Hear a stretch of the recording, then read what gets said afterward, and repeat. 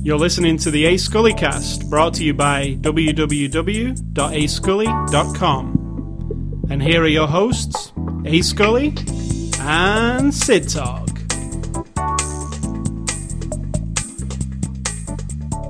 Okay, Sid Talk, why do monkeys go crazy? I don't know. Because they're bananas. I just had to get that joke out because I think it matches this week's movie. It's about insanity and monkeys. Is it? Yes. I think we must have seen the different movies. Or is it? Plus, the movie was really good. That joke. No, that joke was written by I got that joke off the internet. It was by a 3-year-old. I think that answers my comment. I just looked up monkey jokes. And that was my favourite out of the bunch. Most of them were to do with testicles. Wouldn't the joke actually be, why are monkeys so crazy? Because they eat bananas? Well, a 3-year-old wrote this joke. Right. So they got it wrong. And most of 3-year-old who can type, which is really good. Well, no, I'm sure the mother typed it for them. But then the mother would have corrected it. Most of the other monkey jokes were involving testicles and assholes. Nice. So they weren't written by 3-year-olds. Right. They were written by older people who act like 3-year-olds. Have no sense of humour. Like Artie from the Howard Stern Show. Talking Oh, let's not give him any time. Okay, so it's Sunday, September the 6th, 2009. Hey, we're on to... Did I change my calendar? Yes, I did. Yep, got September. A new pin-up girl. And it's after the show number 8... What is she doing? I can't actually tell. After the show number 86. And the movie we're going to be reviewing this week is an older movie called 12 Monkeys that most of you probably have already seen. But funnily enough, I'd never seen it. And you had seen it a few times. No, I've seen it once. Oh, only once? Mm-hmm. No, I'd never seen it. It's just one of them movies I never got round to seeing. I just didn't see it. I don't know why I didn't see it. You said it didn't appeal to you. But I've seen parts of it on TV and always thought... And I always tune in like in the middle of it and think, what the hell's going on? Let's say why. You said actually earlier you didn't appeal to you because you had seen Brazil by Terry Gilliam. I didn't particularly like Brazil. It was a bit too abstract for me, and then I think this came straight after and I just had a bad taste. So, but these days you really like abstractness. Even though I really liked Terry Gilliam's films before that, just something didn't. Anyway, this is 12 Monkeys and this is the Blu-ray release. It was out on HD DVD before it went... So, yeah, it's longer-awaited Blu-ray release. This movie's from 1995, believe it or not. And it's already released on Blu-ray. You can go and get it now. It was released at the tail end of July. I just want to say something about the Blu-ray release of 12 Monkeys, being a movie that's older. I thought it looked and sounded really good, like better than some of the newer movies we've even seen recently. Especially the sound mix. Which was I felt like sometimes stunning. It was unbalanced. No, I thought it was... There were times when it was actually distorted and not intentionally, where the loudness came so loud and the quiet was pretty quiet. Now, that's not us, and that just seemed like... Okay, there were like 2 or 3 I never instances. noticed any of that. And it's DTS, like HD audio, and generally films from this long ago. I mean, it's not a long time ago, but it's long enough. Didn't have a good surround soundtrack, but this one, it was us just always behind you. Everything, just little subtle sounds, music, everything. I felt the opposite. I felt like it was all coming straight at me from the front. Wow. Isn't that you funny? mustn't have been paying attention, because I was like, wow, this is... And the picture's stunning, and it's got this weird aspect ratio shift that happens at the beginning of the movie. I'm not sure what that's all about, but the introduction to the movie is... I don't know what aspect ratio it is, but it's got black bars on all 4 sides of the picture. And then, just after the credit sequence, it fills to expand the frame. So I don't know. That probably explains it. Probably film that beginning part in a different way. When or they a different applied the credits, opening... it's not credits, I forget what it's called. Opening... Pre-roll or something. Yeah. That was probably made... Couldn't re-stretch it or something. Well, yeah, it looked really good. Because this... And when we'll talk about the extras later, but this is the truly analog movie. Yep. It was... edited with strips of film. Yep. And it really looked like a film. The grain was in it, everything. It looked that great. goes to the topic you were mentioning the other day. We can talk about it later, but the idea that some things are becoming obsolete.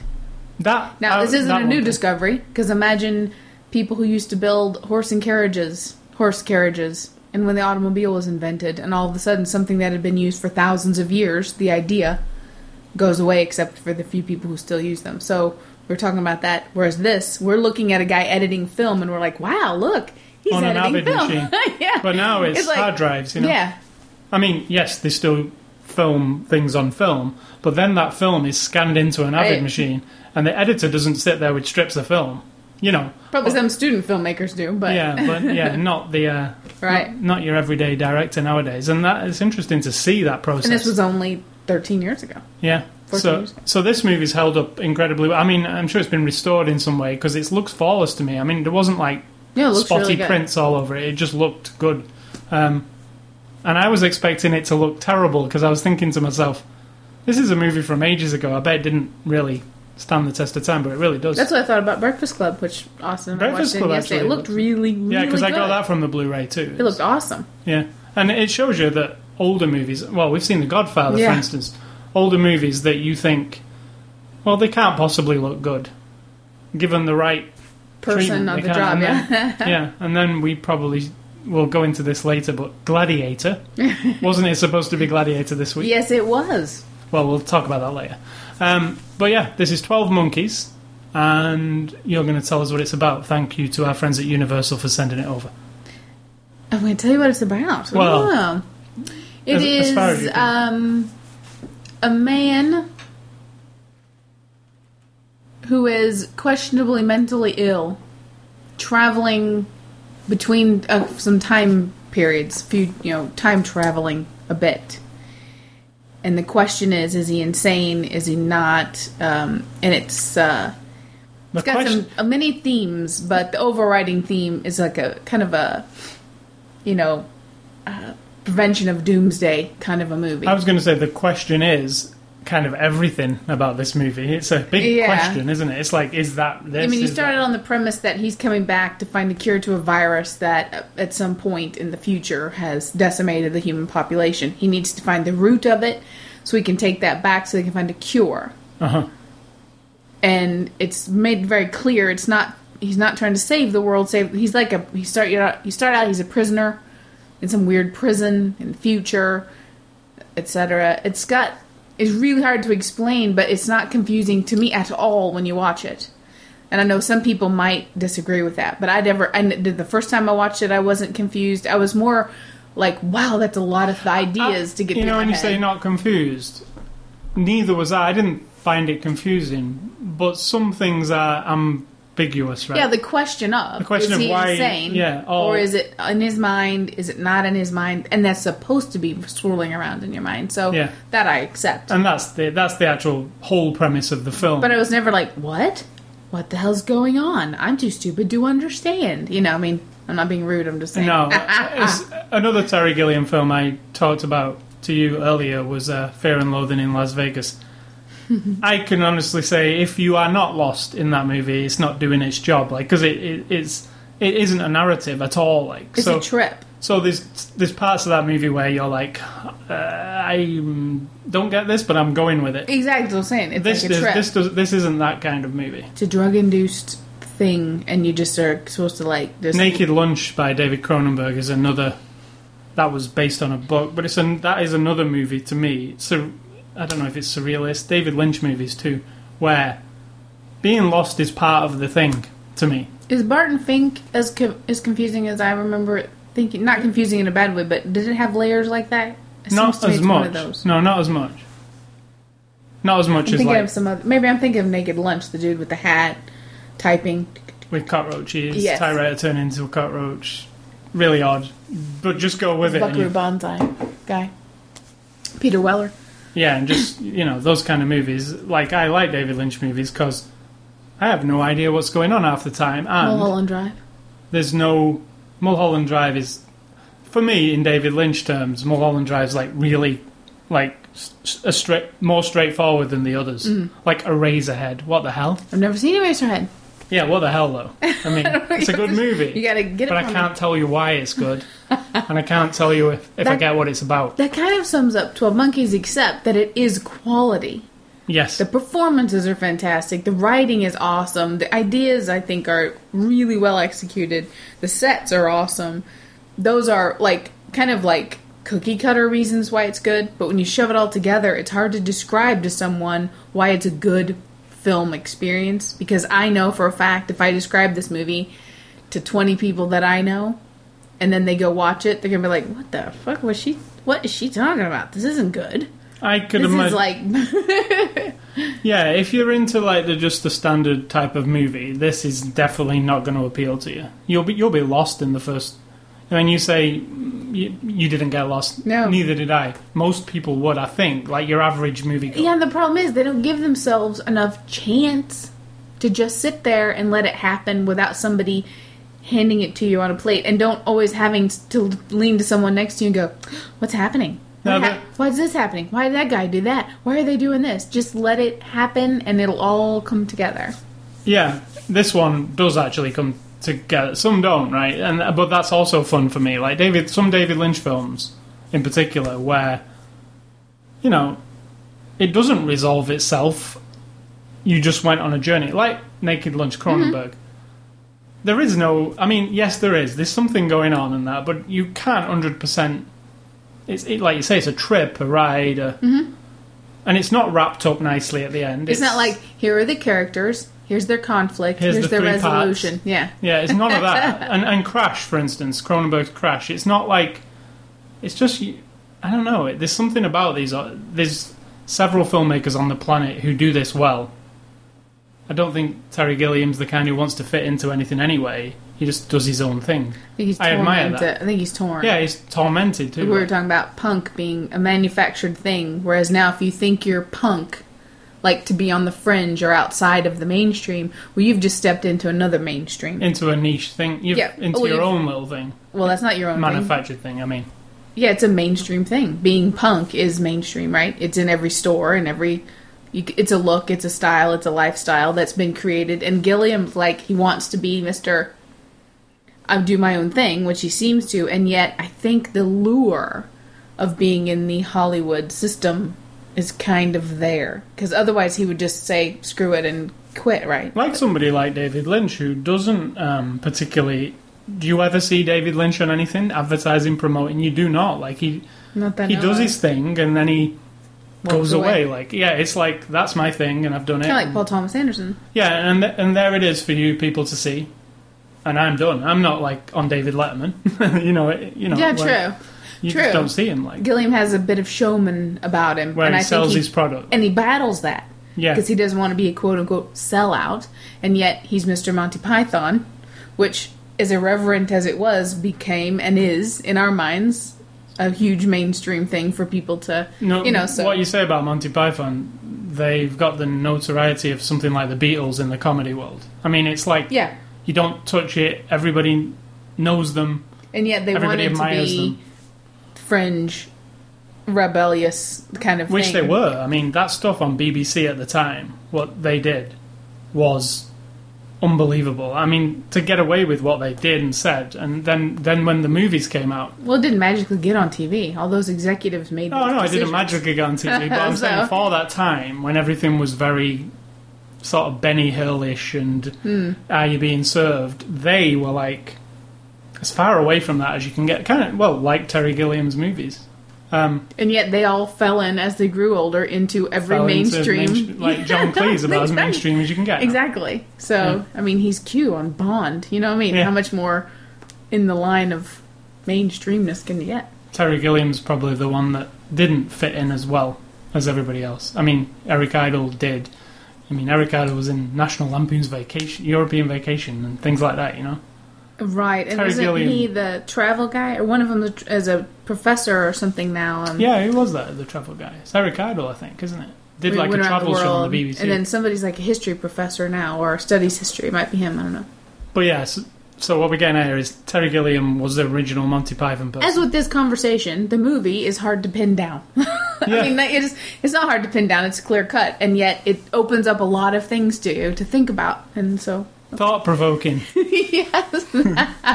As we'll point out later with those, why that's funny. So, yeah, it's... Without spoiling things... But also, I feel like I could say anything about this and not spoil it if I said it out of context. I think it's easy to, because if you're never watching it, you don't want things revealed, because that's part of the, Anyway, all I can say, right, as today, September the 6th, 2009, many years after this movie has existed, I could have seen it a lot. I could have seen it any day up to now. Today I saw it. I would recommend people seeing it. Oh, highly. If you've not seen it. Certain people. I'm sure a lot of people have seen it. But Blu-ray is a good way to see it anyway. I recommend... Did you get that feeling you got with Dark City? Like, wow, now I belong to the group of you. No, I didn't, actually. And I don't feel it's... I like Dark City a lot more. Really? I just like... It was fairly mind-blowing to me, Dark City's whole... The visual thing and the actual... Yeah. You know, revelatory the final thing shot. about... Yeah, it was pretty mind-blowing to me. It was like it was one of those rare movies where I'm looking at it going, okay, that's kind of not something I was thinking about, but that's awesome. Like, that's awesome, yeah. Like, Knowing, what we watched with Nicolas Cage. Mm-hmm. I know that's not brilliant or anything, by all means, but it's by the director of Dark City, that's why I mention it. That also had moments of brilliance in there. I just don't think it was done as well. I think brilliance is a strong word for knowing, however, ideas. I mean brilliance in the sci-fi realms. I know what you mean.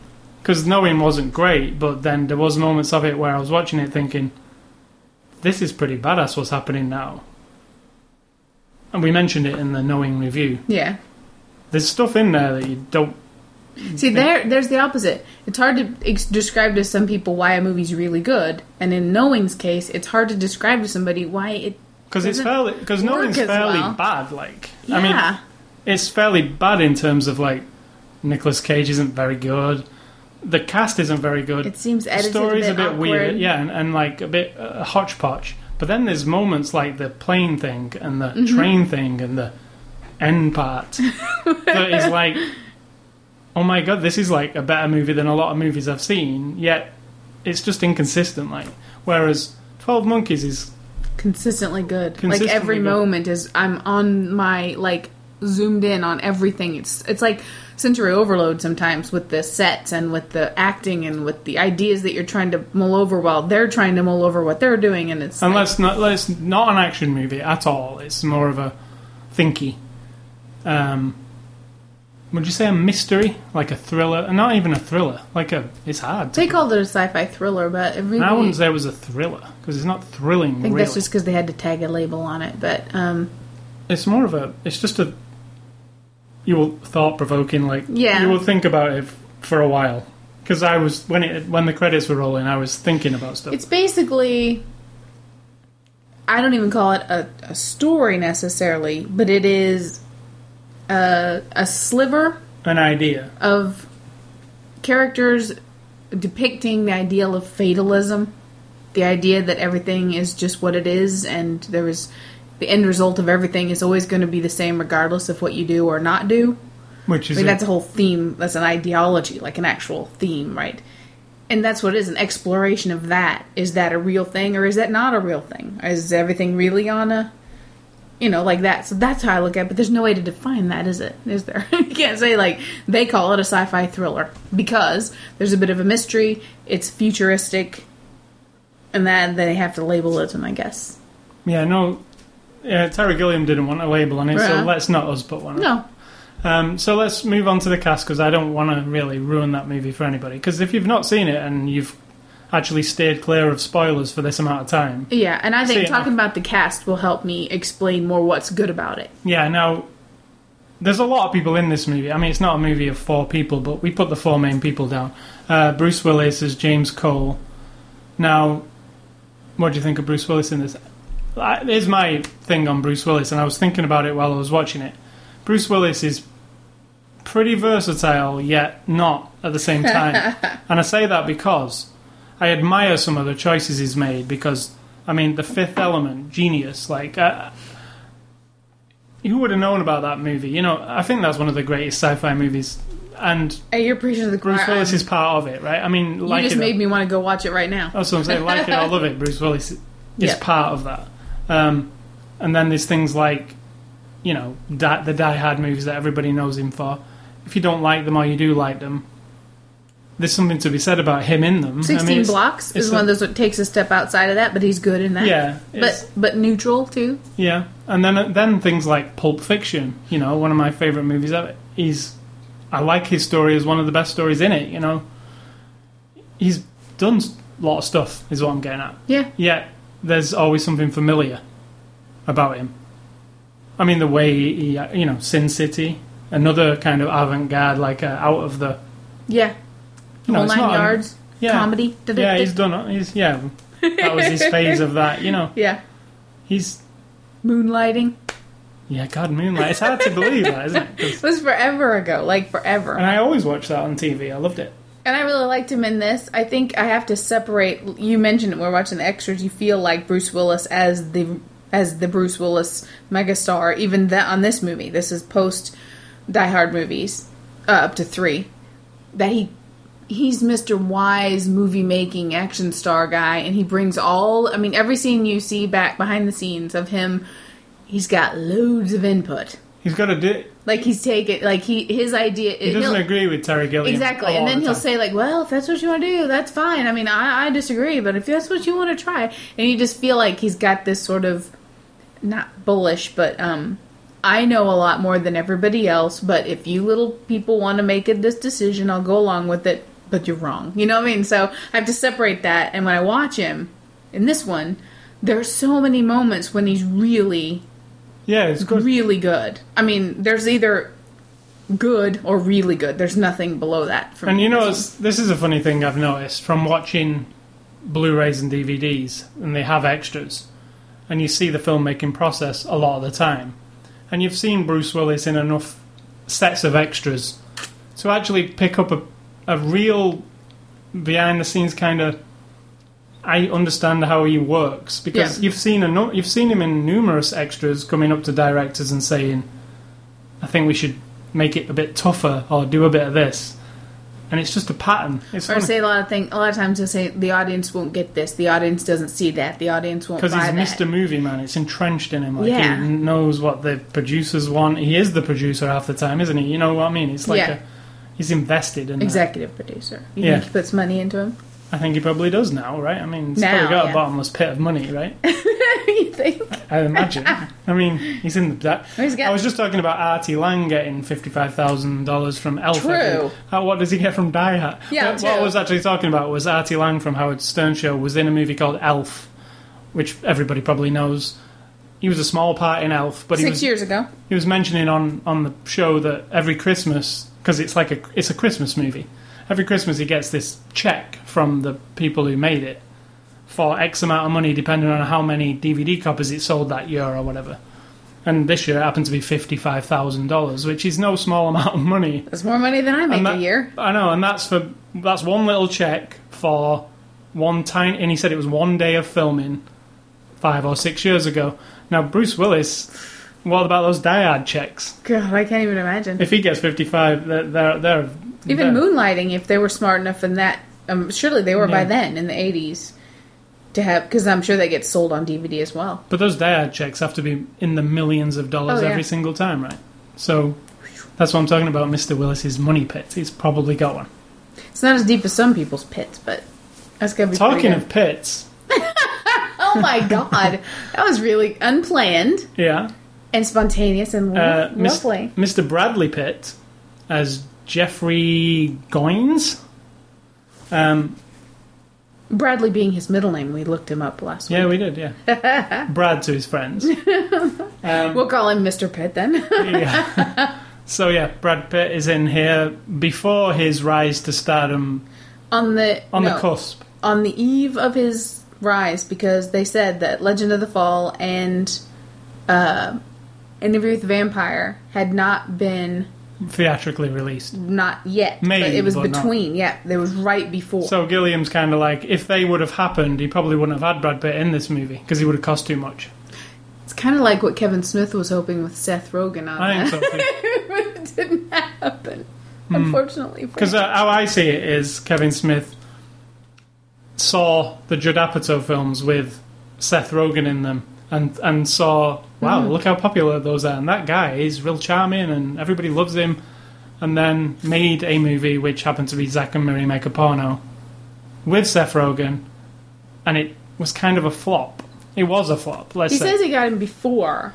He did, but it kind seems... of right in that area as well. Yeah, it's right in the area, but it was almost like he was thinking that was banking. You get him in there, you're definitely a success because he's in it. And I don't know if that was the plan with Pitt, but it was right on the verge of that, and I'm thinking, in my opinion, River Runs Through It, Legend of the Fall, Vampire, all those came out right there, and this to me, when I'm watching Brad Pitt in this, is the one where he's not Brad Pitt to me, because he is a Looney Tune, and he's, on my mind, he's awesome, because I just watch him thinking, like, it's super high energy. And let's say he's not in it, like, he's not the star or nothing. I mean, he's in less than a third of the movie, I would say. But the scenes at the beginning in the mental institution, they're just amazing. I mean, because that's when a person, like an actor, this is one thing that causes some actors to me I can't get into them because they don't just cut open loose. Up, open up, exactly. And in this, it's like, if this isn't opening up, I don't know what is, because he totally... and it's like funny because... the moving and the thinking, the touching and flipping everybody off. Yeah, and in the extras, he's talking to to a doctor about, like, just tell me stuff about people who are in mental institutions, like, so I can get an idea. And he does a little bit of it in that room. And it's real subdued compared to what he really does on the screen. Because I was thinking, because he was, building up, learning it. And I was thinking, wow, that what you're doing there, it's like that, but... 50 times more cranked up, because he's real hyper and it's quality. It's not like he's just gone crazy and being like a goofball. It's like really, I don't know. It's really compelling. I'd sit and watch that over and over. When there's all the mental patients who are like playing, the ones that are kind of drugged up and that, and they're just playing games of checkers, and he's just throwing their boards up in the air, and it's he's like, you play games, the play games. It's voluntary sedation. It's like the but then it's all chaos because they're all freaking out. So it's really, and the things he says. Who wrote those? David Peoples and his wife, Barbara Peoples or whatever name. I forget her first name. Sorry, but he has real poignant. They stuff. write very poignant. Yeah, that television and games and these entertainment distractions of life, like movies and movie podcasts, we could apply. It's just distraction. It's just sedation so that we become consumers and we buy stuff and we buy stuff and we buy stuff and we buy stuff. And if we don't buy stuff, we're crazy. And if we do buy stuff, we're crazy. If you don't buy stuff, he said, if you don't buy stuff, that's what you'll be one of us. Yeah, and we can't use the phone because then we'll call people and then we'll infect people on the outside world with our craziness and it'll spread. And it's just like, I want to listen to that whole thing over and over. So you would think that there's an interesting parallel here in this movie. I know it's not written by Terry Gilliam at all, the movie, but there's an interesting parallel to the whole movie and Terry Gilliam as a person trying to fit into that Hollywood thing, because that's his conflict. Yeah. Exactly the same thing. It's he is conflicted about whether to go with it or do his own thing, or I want to make a successful movie that nobody will see. That's kind of like his conflict. Or he says, I want to make a successful movie that only we like I like. The three of us in this room. Yeah. So, and I also, something that I heard this week also fits in with this. It's weird how things come together. But I was listening to somebody talking about Tarantino's new movie, The Inglourious Basterds, and the fact that, another movie with Brad Pitt, there's another link, the fact that 85% of the movie is German with English subtitles, and how that's not the norm in Hollywood, is it? I mean, that's a hard movie to get across to audiences. It's a subtitle movie, essentially. Only there's only a tiny 20% of it's in English. So, which is not alluded to in the trailers. So a lot of people are like, "What the hell?" Yeah, not at all. You know what? Here's another one: Passion of the Christ. It's not alluded to that's not in English when you see a trailer. No, because they don't show you anybody talking, so you wouldn't know. But this one, Inglourious Basterds, there's been some negative criticism because of the subtitles. Oh my god. Annoying, but that's Tarantino. Subtitles aren't annoying. You mean people complaining? People complaining about subtitles. But somebody described it as Tarantino slipped an independent foreign film into the Hollywood thing, like stealthily in some way. Right. And now people are complaining about it, Because when you go and see his movie, we've not seen it yet, but we will. almost like you're watching a European art house film, but it's a Tarantino film. And it's a big Hollywood blockbuster. Yeah, exactly. And Tarantino's in the Hollywood thing, but he's slipped something in let's there. not confuse small artsy European movie with big Hollywood No, I guess blockbuster. you could say this about Kill Bill as well. He slipped a very Anime, Asian live action. anime movie into an American niche thing, into it, you know. But yeah, that was what I was getting at. Terry Gilliam is a round peg in a square hole. And Tarantino kind of... I think he wants to fit the square hole, but he's torn. He doesn't want to be a cell and all that stuff, but... Yeah, but going back to the cast, Yeah. a couple of other people. We got the female lead is Madeline Stowe as Catherine Riley. I don't 100% like her. Like, she's the one thing that for me I didn't like. I've her only 100% liked her in a of the couple time. of movies. Of course, I love Last of the Mohicans. You know, stay alive. I will find you. Every time I see that, I'm just like, oh my god. And I liked her in that. She was pretty stoic, as her name implies. And in this one, watching it again, I really liked her because there were so many moments when I thought that's absolutely. I'm not even thinking about it. I think about it afterwards. Like, her reactions to him, the way they interact with each other. I loved it. She totally goes from the analytical, not staunch, she never was. She was like a helper psychiatrist. Like, when she first comes into prison and she's brave because she just goes in with this mental guy. He's drooling at the mouth and, been beating up cops and shit. And she just goes right in. So right immediately, strong woman, right? She's boom. And then as it goes, obviously she's kind of logic based, so everything he's saying is like he's crazy, and then she's afraid of him, and then she starts maybe kind of thinking of what he's saying is true, and she actually changes. Now, I think this character arc and all that, I understand. That's storytelling, blah, blah, blah. Sometimes I get a little bored by people talking about it, but this character really does, and she does it, I think, really well. And there are moments when he's sitting on the bed and she's in the hotel room and he says something and she does this gesture like, ugh. I was just like, oh, man, she's totally there. Like she thinks she's getting into an intelligent conversation, but then he's babbling his nutjob stuff. Yes. And then she's just like, I'm done with that. Like, and she does this movement and then she does her clothes in a way, and I'm just like, I really loved watching her, and that made me think maybe there's other movies I'd like to see. And I think that's part of the interesting relationship between them two is like, he, is he a nut job? Isn't he a nut job? Whatever.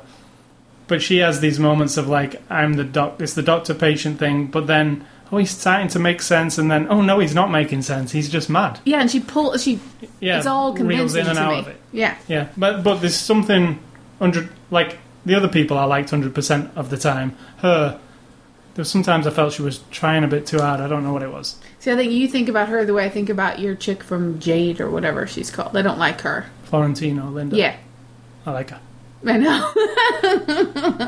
Not Jade either. Last Seduction is the Last Seduction. Why do I keep thinking she's... She's in Jade too. Okay. I don't particularly like Jade. Last Seduction's the one you like. And she was also in Dogma. Correct. And Kevin Smith said she was not very cool to work with or something, didn't he? I don't think he digged her that much. They don't speak anymore. So, and last but not least is David Morse as creepy scientist, but that's not his real name. That's what I call him, because he's creepy. He's an anonymous, famous creepy guy who you will know. He is. He was on St. Elsewhere. For anyone my age who was a child in those years when St. Elsewhere was on, and he was the nice guy, the nice doctor, kind of the Dr. Green doctor, if you watch ER, and he was precursor to that, but he was like the nice sort of poor... He was in 16 Blocks with Bruce Willis. He was in 16 Blocks as the bad guy. He was in Dancer in the Dark, where he was a really nasty piece of work. Mm-hmm. And he's creepy. He has a really bad wig in this one. But he does. I have to skip over that. It's like the one bad distracting thing, because you're not... It's possibly the worst wig, one of the worst wigs you've ever... Oh, it's bad. Yeah, it's bad. I kept thinking, really, did they have to do it? Yeah, exactly. But he's good, he's creepy, and he's subtle, and he has barely any lines, and yet his character is totally impactful. I mean, you understand his position in the whole thing. And let's say there's many more people in this movie, but those are the ones that kind of stick out. And it really is Bruce Willis, Madeleine Stowe's journey. Yeah.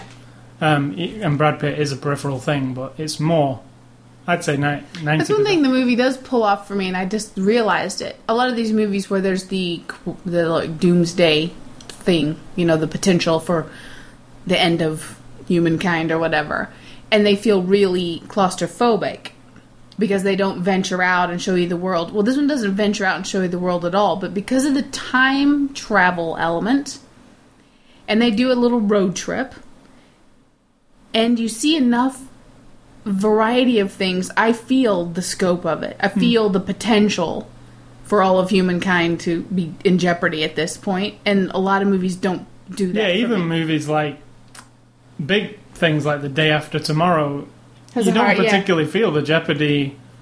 You just feel like it's not going to happen. Like, to me, I always feel, oh, okay, somebody's going to save the day. But this one, it's hard to even imagine how it's going to be solved. Because you feel it's just massive. It's massive. Yeah. Because you understand it. So I think that's one of the reasons it was so successful, because it is a twist on story. I mean, it's just an odd story. It's not your straight run-of-the-mill story. So it's directed by Terry Gilliam, as we mentioned earlier, who also directed one of my recommendations for the week. He also directed Brazil, as we mentioned earlier, Monty Python and the Holy Grail, Monty Python and the Meaning of Life, Fear and Loathing in Las Vegas, and The Fisher King. He's he has a lot of fans. He has his thing. I don't know that if I were watching a Terry Gilliam movie, other than knowing what they are, that I would know it's a Terry Gilliam movie. Do you know what I mean? Even though he's unique in his own way. It's not like you can tell you're watching a David Lynch movie. I can, if you put a new one in front of me that I don't know about, I can tell I'm watching one. It's just the way it is. Like, there's something very, like it's a stamp. I don't feel he has a stamp. I mean, Brazil's very different to this, and Fisher King is very different again, isn't it? But they do have something that tied them together. Yeah. A little surrealness. I think I watched Fisher King once. I haven't seen Brazil. You've seen Fear and Loathing with me. Mm-hmm. Now that one's bananas, really. But yeah, I like him. I like his sensibility, because he's not playing by the rules 100%, is he? Which it definitely is. Definitely his style is more the visual, like the backgrounds, the art, the costumes, the sort like of detail, post-apocalyptic mixed with future, mixed with the past, mixed with a jumbled mind kind of thinker who they described in the extras at one point of him obsessing over this little hamster wheel being in the scene while Bruce Willis is sitting naked in a chair taking his own blood in the midst of this big machine and all these cables and everything, and it's real weird, futuristic, but really grungy warehouse-looking place. And when you see the scene, you don't have any idea what they're talking about. When he obsessed over getting a hamster to run inside of a wheel behind a piece of plexiglass that's fogged over. You won't be able to see it. No, and yet he couldn't let the rest of it happen without that working out correctly. And that then, to me, applies to every other detail in the whole shot. So I think I identify that from him, that he's really into that. Like, if they're in the car and they're having an argument, he wants that everything in the background, for as far as the eye can see, is going to have some detail attached to it. Yeah. That is him, but it's still not specific, No. Like. I know what you're saying. So, Blu-ray, I actually like this, because I've always liked that poster/cover. Yeah. It's you can't see it, obviously, on the podcast. It's the theatrical poster for 12 Monkeys that you've probably seen. It's, I just think it's a pretty cool picture. This is, it's your standard Universal DVD. It's not special edition or anything. There's no fancy slipcase. It's what it is, and it's fine, actually, because the quality of the movie is really good. Now, it has a few extras. One, a feature commentary with Terry Gilliam and the producer, Charles Roven. A recently recorded one, do you know? Or no, it's not recently the original recorded. DVD. It's from the original DVD, and then there is what is one of the best extras money can buy. It's a 90-minute feature film length documentary. It's not in high definition, unfortunately, but that's just because of when it was made. I mean, it's not too bad. No.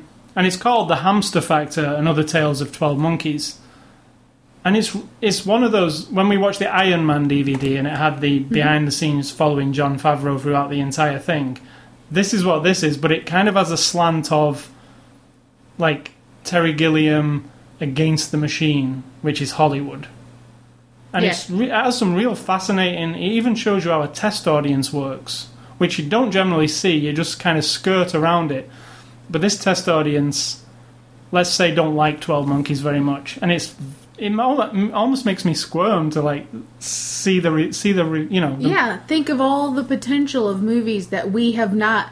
You just don't get to see them because somebody put their hand up and said it was terrible. Come some twat said, I don't understand it. It's too slow for me. And then you end up with a lot of shitty movies because of those groups, I think. But yeah, you'll learn. It's fascinating, and it follows like almost the psyche of Terry Gilliam. He tells you everything he feels, like, which I really liked, because he was like, this is the point where we're up to this part, and you get lots of criticism here, and and it's also done in a documentary style. Also, it has in the sort of 80s, early 90s style, where you've got the voiceover of the guy saying.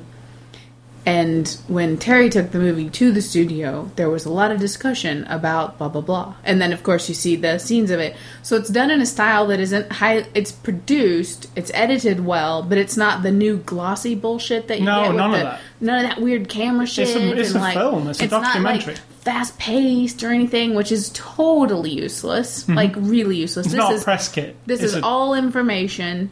No flash. And not slanted. All substance. It's not studio slanted. In fact, it's anti-studio. And he said he wanted the documentary crew because, as with his some other movies he's tried to make and had the studio involved, and then the end product he didn't necessarily approve of, as in the case of Brazil, he wanted, if anything did go wrong day to day, that he had this sort of documentary record of how he was trying to do it to show people. So, and it's kind of what it is. It's showing his little journey of... And one of the most fascinating ones, you know what, I was about to say after we'd finished watching it, that it was almost more fascinating than the movie. And the movie's good. Yeah. But if you like 12 Monkeys and you haven't seen this documentary, I'd say it's a documentary film, because it really is a film. Oh, totally. It's the journey of making a awkward film, because it's almost awkward, the film. I feel like he's going to work every day. Not happy. Everybody is saying, what's this shit that he's making? And is on pins and needles because he's moody. You can tell that he's got a little bit of the... And there is a section in the movie where they don't film it, but he has a big, what would you say, a big argument with executives. The one where it shows you the trifle or whatever instead. The fruit salad. Oh, no. It was, because somebody said something on the set, and he said...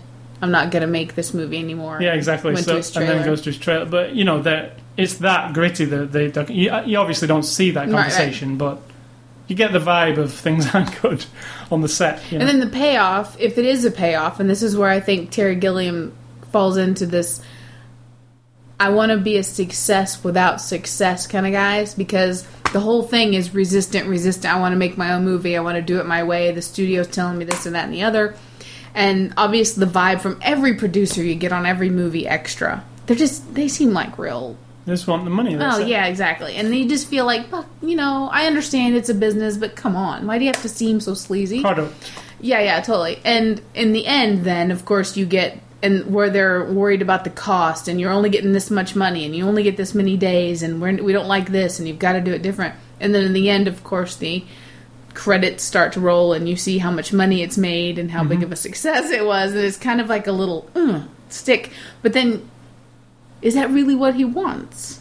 You know what I mean? That's what this extra does for me. Interesting, yeah. It makes me think, does he just want to go to a little flat and make little independent movies and actually just struggle and not have any of the notoriety? Or does he want to be the big famous person but maintain his little, it's really tough. I also like a frank discussion where he just sits in front of the camera and says, do you know what, films don't do it for me anymore. I make a movie, and there's no payoff, there's no joy to it.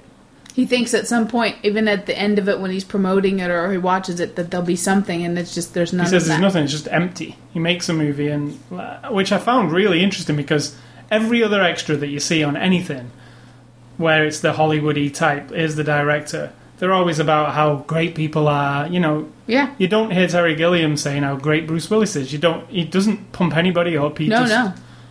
He In fact, he makes it very disagrees. clear. This is a movie that had to be made. That the reason we're able to make it is because these guys are big stars. Now, Yeah. I don't want people to think of it as when they're coming to see it. Oh, they're going to want a Bruce Willis movie, but that's not what they're going to get. Yeah. So he's got a little bitterness there that he has to work with a big star who's already comes with his own baggage, and yet this movie wouldn't have gotten the money if he didn't have his big star. Or So possibly since the he- audience too. Yeah, since he has his big star, it's not like he wants to make him look bad, but he wants to make him work for it. Like, work for every ounce of whatever is going to come out of this thing. So it's really interesting. But That anyway, extra- regardless of what...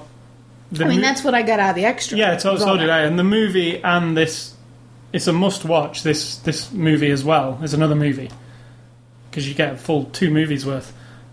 They're a must-watch together because they're companions, for sure. If you really like the filmmaking process, I don't think I've seen one as good as that. Apart from the Iron Man one, but that one's a bit more glossy than this. Oh, yeah. So yeah, because you get to see warts and all, as they say. You know, when What was the one we saw? Magnolia had a good one too. Hellboy 2 was pretty good. Yeah, that one That was one was pretty pretty good. good. But still, because they're special effects movies and stuff. Yeah. This one's just more about Terry Gilliam. It's not really about... It's about how he feels, hurdles he's jumping through. That whole interesting bit where they're editing the movie on an Avid machine, which Yeah. is...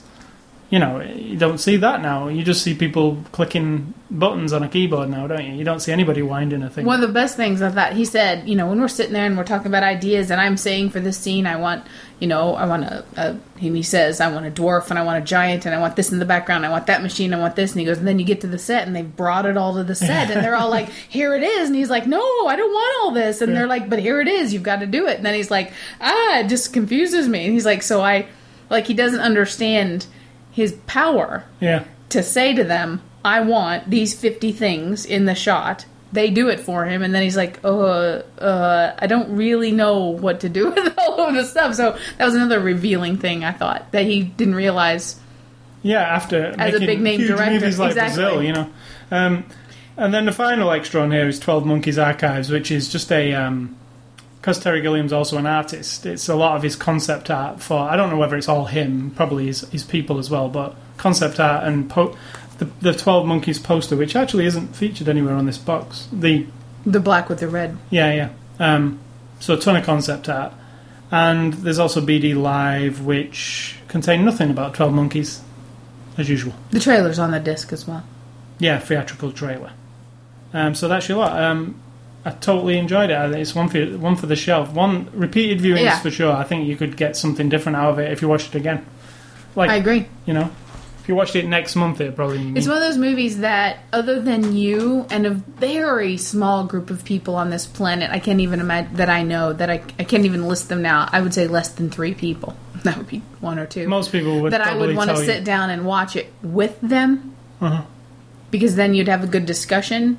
Nobody else. Because I just can't imagine, and I can't imagine watching it with people who wouldn't lean over and go, what just happened? Yeah, like... What is this? Why is this happening? What's happening the entire time, basically. Exactly. So it's a weird one in that way because I'm proud of it. It's weird. It's one of those movies I feel proud of it, that I like it, that I want people to enjoy it, but I know that most people won't overall. But it didn't hurt it because it is a huge success and still sells today, that many years later on a new format. So, and one that people have been looking forward to because I see people saying, "When's that coming out? When's that coming out?"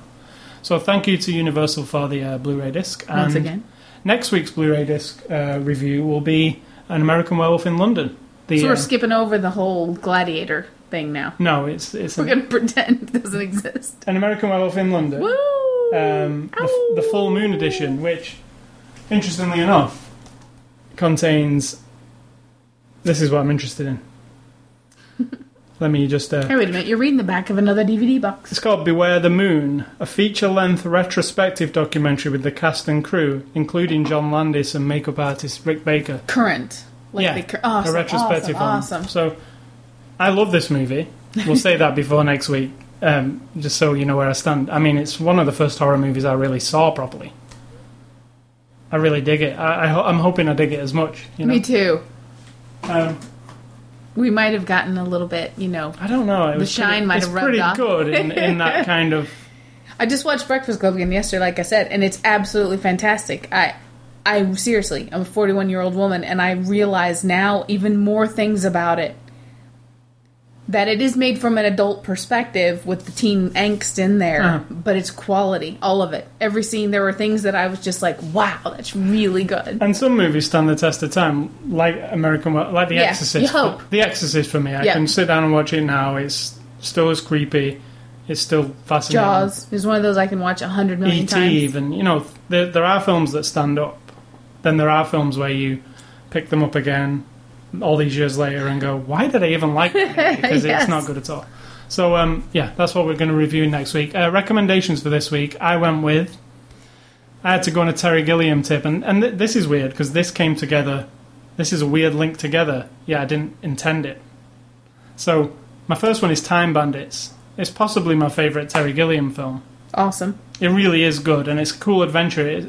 I would recommend it for kids now. It's just a cool adventure, In fact, I'd like to see it again. It's along the lines of like the Harry Potters Goonies. of today, or the Goonies and things like that. But it's just a straight up adventure. With some big statements as well. Yeah. Social statements. So Time Bandits, and the other movie, and this is just based on. I was watching 12 Monkeys, and there was a portion of the movie where Bruce Willis was wearing a disguise. And he looked like Bruce Willis out of the movie Bandits, which is Time Bandits. He looked just like the guy in Bandit, because he had that weird mustache and that crazy hair. And this is a movie where he starred in the early 2000s, I guess, with Billy Bob Thornton. And it's kind of a heisty kind of con money kind of deal. Yeah. I really like it a lot because I like both of them two together. I think they're really good. Just so happens that Time Bandits and Bandits. And I wrote it down and I went, hold on a second. Wow, that's a good link. And it wasn't nothing to do with that. That amazed you, did it? Well, it was just the wig and the mustache. I looked it up. Oh, it was called Bandits. There you go. That's cute. Oh, that's cute, Mr. A. Scully. My recommendations are, because this is dealing with the idea of what's mentally ill and what isn't, and what do we as a society consider mentally ill and what isn't, and One Flew Over the Cuckoo's Nest, as I like to say. Can I say it? Yeah. We'll do the English version. One Flew Over the Cuckoo's Nest. Cuckoo. The Cuckoo. The Cuckoo's Nest. Now, I have to say that's wrong, because it's an American movie made by American people. It is cuckoo. And I spell it C-O-O-C-O-O. Yeah, you do. Which is incorrect, but whatever. And the other one, that's an awesome movie. It's absolutely a thought-provoking, really quality, good. And it's gritty, also available on Blu-ray, interestingly enough. Gets in your mind forevermore. Big life statement kind of movie. I loved it. Also Donnie Darko, because of the fatalist thing where everything is what it is because we're all on this track and everything's going to happen because it's all just laid out there before us. Now, Donnie Darko's one where I wasn't incredibly in love with it like everybody seemed to be at the time. I get the feeling I might I'd like to see it dig again. it a bit better now, But I just know that was the idea, that I know it doesn't matter liked it. what you do, the end result in life is always the same. So it's like fate is the rules the world. And a giant white rabbit. And a giant rabbit. And the other one is because of the idea, the same thing. That it's Terminator, the original Terminator, and the idea of Terminator. That, effectively what you try to do, no matter what you do, the end result is always going to be the same. And it's kind of like a zombie movie. It's hopeless, life is hopeless, and the end is always what it is, which is death. Yeah. And on that, I love that. And on that pleasant note, no, I find it completely freeing and uplifting. I like these stories because it says it like it is, So, on that uplifting note, if you want to go and win something, go to the ascully.com. We've got a contest up there. Games and A. Scully stuff. I've been playing this week, mainly Guitar Hero 5. Now, I think I'm going to finish it tonight. Awesome. I've been playing it all week. I pretty much hate it. Oh my god, that's the first time I think you've ever said that about I mean, I like the actual physical playing the guitar It also contains drums, vocals, and bass. But I generally favour guitar because I actually like. I think I'm fairly good at the guitar on Guitar Hero. It's not like playing a real guitar. No. But I can do the physical pressing the buttons and strumming the thing. Anyway, I would say 20% of the songs in this track listing I like and know. 80%, I haven't got a damn clue what they are. And playing songs that you haven't got a damn clue what they are, it is not fun. And you don't become fond of it? You haven't become, oh, that's a pretty good song. There's a few tracks where I've gone, I kind of liked that one. But I don't remember what they were. Right. It's not like I would go and buy them tomorrow or anything. Right. And yes, they put big stars like Johnny Cash in there. I'm not a Johnny Cash fan, so I know that appeals to some people. But for me, even if it's Johnny Cash, it's Ring of Fire. It doesn't do anything for me. I'm not. It should have done I've Been Everywhere. That's a good one to have to It's not very guitar-y either. I think that's what I'm trying to say. There's very little guitar, so it's quite boring to play it. But then, on the other hand, one of my favourite bands, Bush, from the grunge era, and Nirvana are also in there. But Bush, I've never seen them in a Guitar Hero game, and it's one of their better songs. I'm all over that. And then Kiss came on, and I really like Kiss. But then for every Kiss and Bush, there's some weird hard metal, that death metal where it's all... I just can't. And you have to play it because what they've done over the last couple of Guitar Heroes is to actually finish the game and get the achievement, you have to have played all 80 songs. So you literally...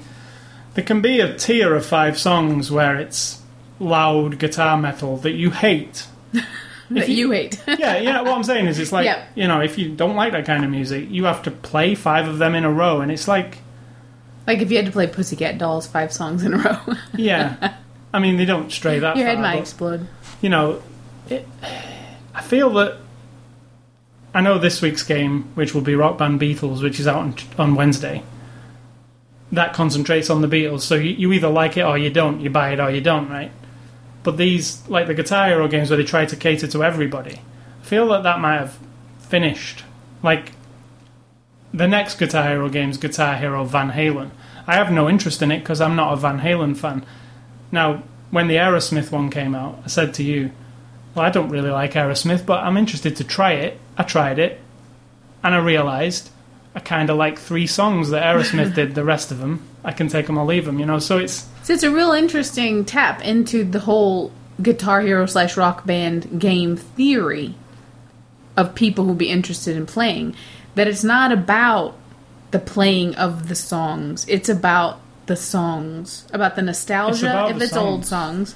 It's about the familiarity, if it's a song you love. And your interaction as you're listening to your MP3s or the radio or whatever it is, watching music videos, that certain songs tap into your mind and into your life in a way that makes you want to play them. Now, listening to a random song... doesn't...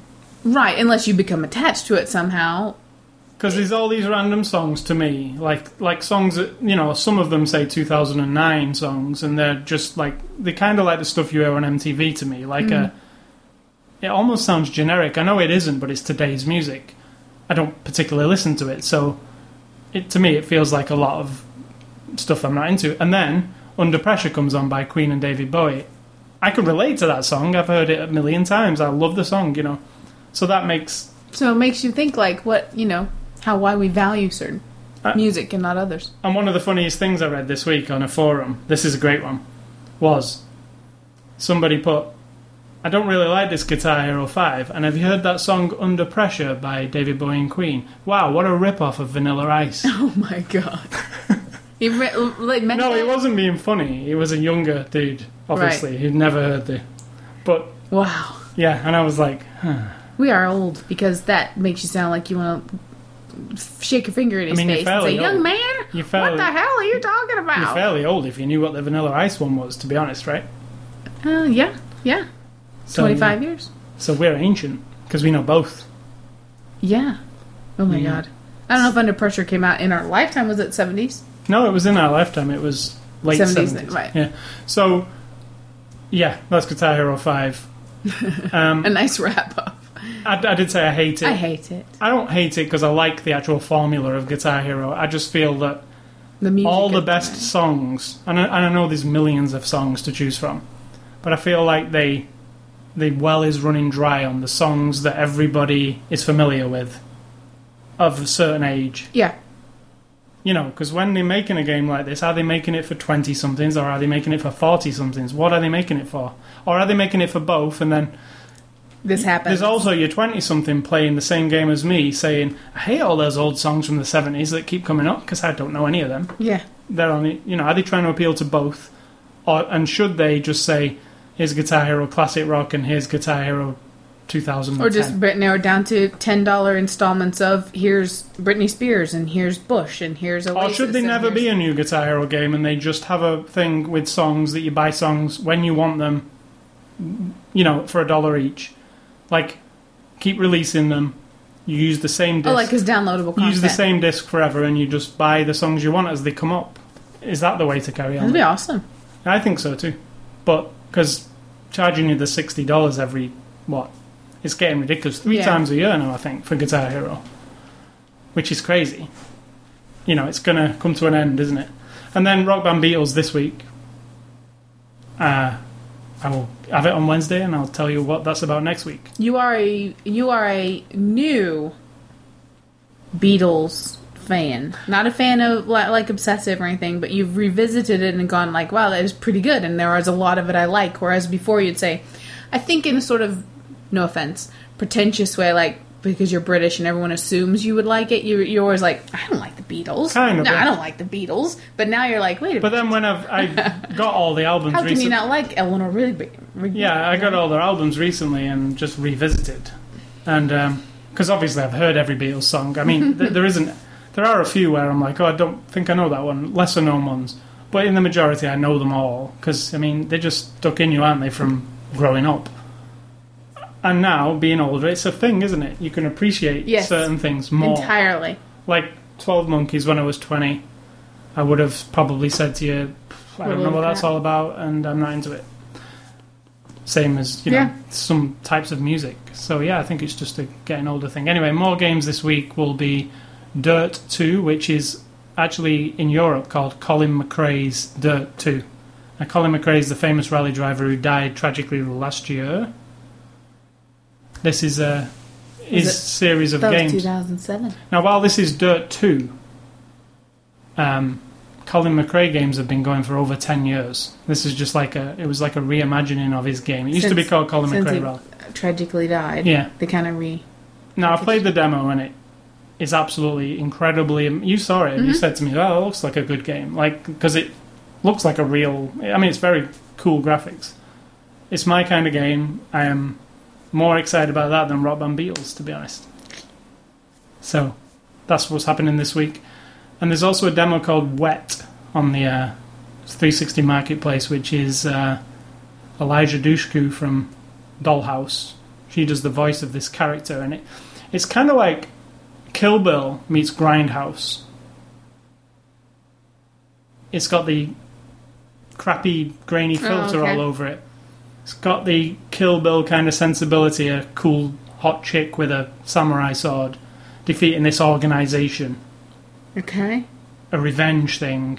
I'm with you so far. There's this mode where she kills somebody with a samurai sword and blood goes in her face gets completely covered with blood, and she goes into this like blood rage where the entire game goes red and white, just everything. It looks really, it's a cool looking game. It's straight up action, cool chick, sword, guns, kind of trashy.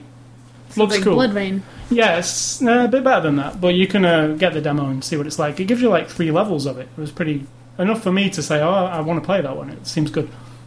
And lastly, controversial note, Gladiator, Sapphire series, Paramount Blu-rays, and Braveheart. We would have reviewed them this weekend, but we didn't. Get them. No. Because they've disappeared from the plan. They There's no announcement now to put Gladiator out on Blu-ray anymore or anything. No, let's put it this way. You go to Best Buy today, they'll be on your shelf. You can pick them both up.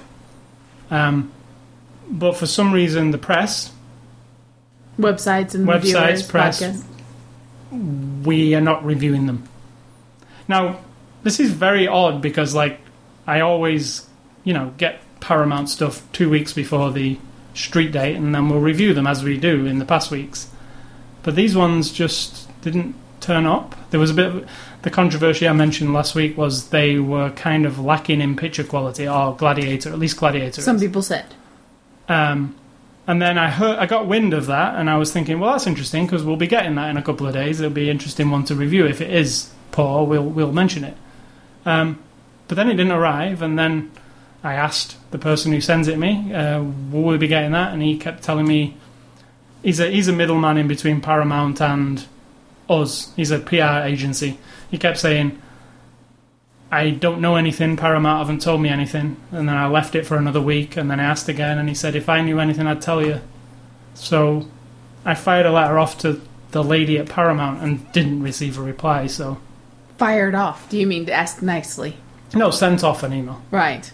I didn't get a reply to that one, so I'm not 100% sure what the official line is. There's a few online reviews, but from what I'm gathering, they're people who went out and bought the disc themselves and then just reviewed it. So, Gladiator, one of my favourite movies. We could just go get it. We can go and get it, and I probably will get it eventually. But what I'm saying is, as far as us getting a copy for review, we can't comment because we didn't get one.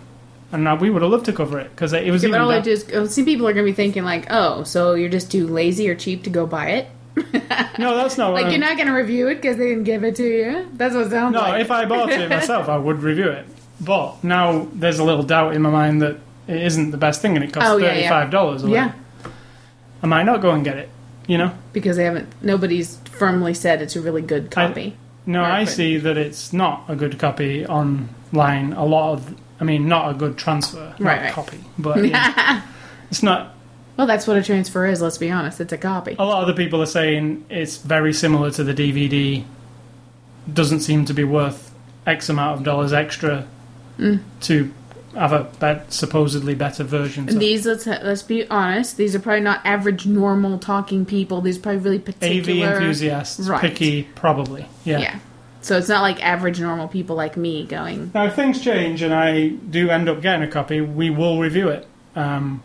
Or if I buy a copy myself, we will review it. But as it stands now, I know it's been scheduled for 2 weeks. It's been took off the schedule list because it isn't... I'm a little tired of the topic, to be honest. So I just want to watch it and... I wanted to clear it up for the readers. The viewing audience. Sit up for the readers. Yeah. I just said listeners. For me, for dinner, we're going to have some corn chicken sandwiches, which is corn, chicken, what are they called? Patty sandwiches and a salad. Didn't we have that yesterday?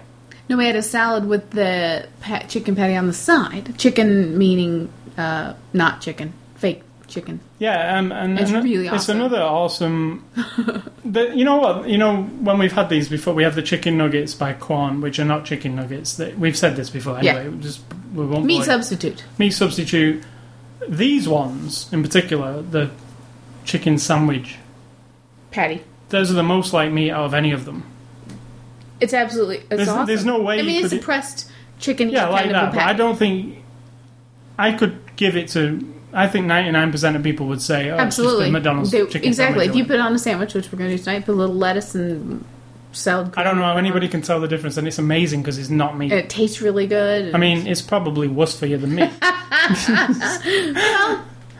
I guess we'll find out in 20 years after we've been eating it for 20 years. You turn into a mushroom. But there's also a result that in my Hy-Vee store, or grocery shop, we have this little health section stuffed over in the corner, and the girl's always over there. There's one girl who's in charge of the whole health food section, and she's always very friendly. And she's like, "Hi, can I help you? Are you finding everything okay?" And I'm always like, "Yeah." And then one day I said, "Well, to be honest, you've got these few products by this company. Is there any way to get more? Because in England they have tons of them." She's like, "Oh, let me get my book." Like, she was excited that anyone was actually like interested in. Like, she came over and she goes, "Oh yeah, these are really popular with our with my vegetarians and my vegans." She she's taken ownership like a of posse. The health food section people. Now she kept going, "I'm not into health food or anything. I'm not a vegetarian or anything like that. But I think I should try these things, and these are pretty good, And we went through a book, and she had these, which she had never ordered before. She ordered them. There were like 12 of them when I bought some, And then when I was looking the next day, there was like 2. So obviously people are trying. Dig that stuff, yeah. So I'll be interested to try other stuff too. But that's what's for dinner. Salad. I'm really freaking hot, so salad sounds really refreshing right now. One little thing that was putting something in motion, right? Mentioned to a grocery store about a product. Just mentioned it to her. She went ahead and got it. I sent a note to the Chipotle restaurant chain because I got a burrito there a couple weeks ago. I was at work and it's right up around the corner, and it was really shitty. Like, it tasted awful. It was boring and not fresh and not hot and just nasty. And so I decided I'm going on their website and I'm sending them a letter. And of course, I always think which people should do. Oh, of course. Yeah. I described it. I wasn't being nasty. I described the time of day, how I was waited on, which they were very friendly, but a little bit. It was like an hour before they closed. There was one other customer in the whole place, or 2 customers, but they were together. 5 staff members behind the counter and in the kitchen, and yet my food turned out to be really like it had sat there for. Now, I did order it online, which was awesome, and I work 5 minutes from there. So I ordered, got in my car, drove there, and they were still putting my order together. So the ordering online was really cool because they send you a little confirmation, and you can pick and choose what you want. And the cool thing was, because I'm so close, by the time I got there, I saw him taking my burrito out of the thing and putting it in the bag. But it was gross. Right. I mean, it was just nothing. And so I wrote this big, long, nice, friendly thing, described everything, and that I had asked 3 or 4 people at work about the place, and everyone was like, it's not very good, and it's worse than Chili's, which is, like, not a good thing. But I thought, well, maybe they just don't like this type of food or something. I totally agreed. And then, of course, I got a reply thanking me for my feedback. And it was the dude, and he replied to everything I'd mentioned. Had never got any feedback from our area, blah, blah, blah. And the funny part was, he's going to send me a coupon for a free burrito. And I was like, Don't really want So one. I wrote back, and I was like, I started with that thing, like, I'm not being rude or I'm not being funny or whatever. But if I was complaining about the food, I'm really sorry, but I don't want a coupon because I won't be going back. Give it to someone who you know. So, like, I mean, I'm not trying to be hateful. What did he say to that? I haven't got it. That was just, like, day before He was yesterday. like, F you, lady. Right before they I try to give these people free food. You probably get 300 coupons in the mail because he's like, have the coupons. Yeah, I don't want. I want to give it another chance, but the point is, sometimes you can say things that do something and, get some feedback. They might not have changed anything, but it might make that guy go, what's going on with this Jeff City store? Because not getting... It's not right, yeah. I heard some really not good feedback. And then another thing about impacting someone, in a way, I went to this physical therapy lady, so she can tell me about my hip. And I'm not like a physical therapy patient, so don't get that. It's just trying to figure out how to do some stretches and exercise to get rid of my, what do you call it? New arthritis pain and whatever. But I had told her earlier, the first visit, I had stopped drinking caffeine, stopped drinking soda, blah, blah, blah. I mean, stopped drinking soda and coffee. I still drink tea every day. And she was like, oh, I can never stop drinking soda, ever. I just couldn't, never. I am addicted to Diet Coke. I drink it all day long. I went back 3.5 weeks later, and she was pushing on my backbone, like I'm on my stomach laying there, and she's pushing, and all of a sudden her little face comes down next to my face. She goes, oh, I have to tell you, I'm stopping drinking caffeine because of what you said. I thought if she can do it, I can do it. Now, it's only every other day, but I'm trying really hard. I was like, well, that's interesting. You never know, because I had told her about the positive impact of it and that I haven't really missed it at this point. It took a long time, months and months. Well, and I quit, and I can tell you, caffeine, you withdraw badly. We still drink tea every day. Yeah, it's not as much caffeine as you used to have in your It's the soda that you're hooked to, man. When I still eat a burrito or some Indian food, I think in my mind I want some sparkly, sweet something. And so I get Perrier every once in a while, or some other sparkling water, or just drink water. But that's my thing. And I wrote a little article thing on my website about my theory on dieting, if you'd like to be interested. Sidtalk.com. CIDTALK. So, thank you for listening to the show. I will we'll sign out now. I'm so hot, I'm going to die. Yeah, it's quite warm today. Yes. Not sure why. I'm sweating. Anyway, thanks for listening to the show.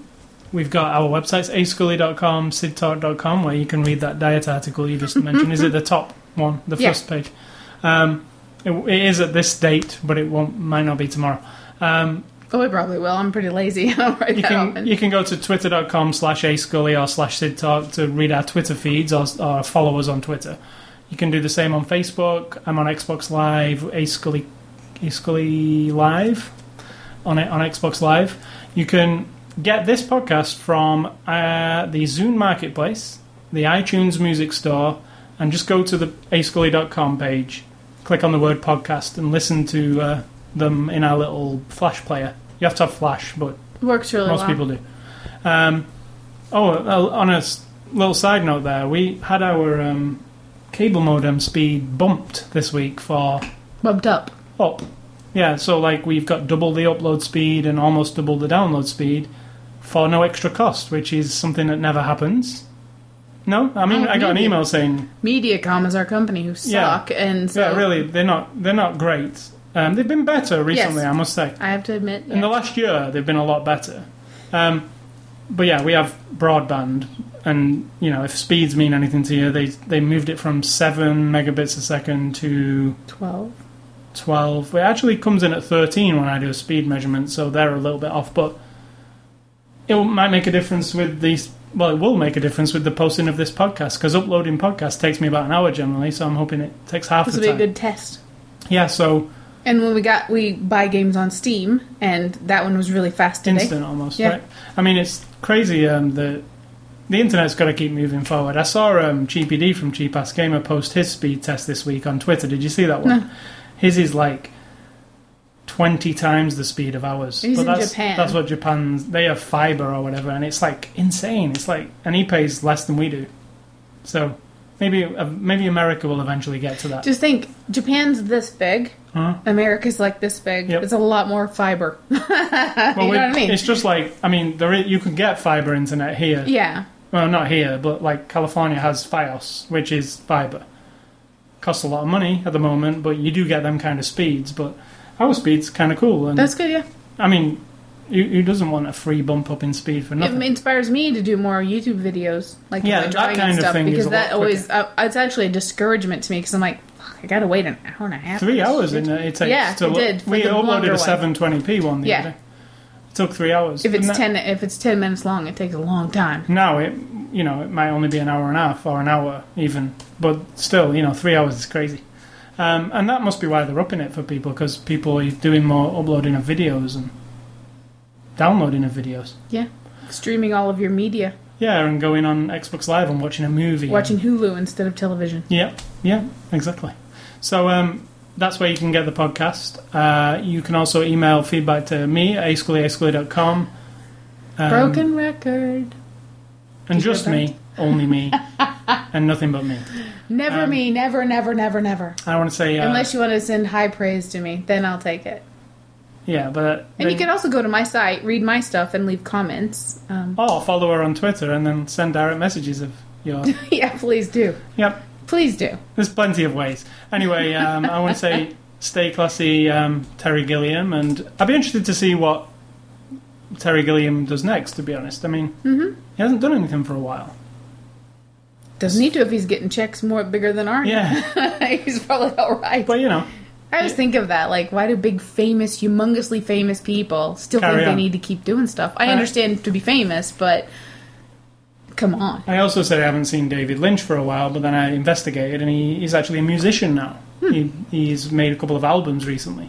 Avant-garde, I believe. You should buy some and try it. Yep. Yep.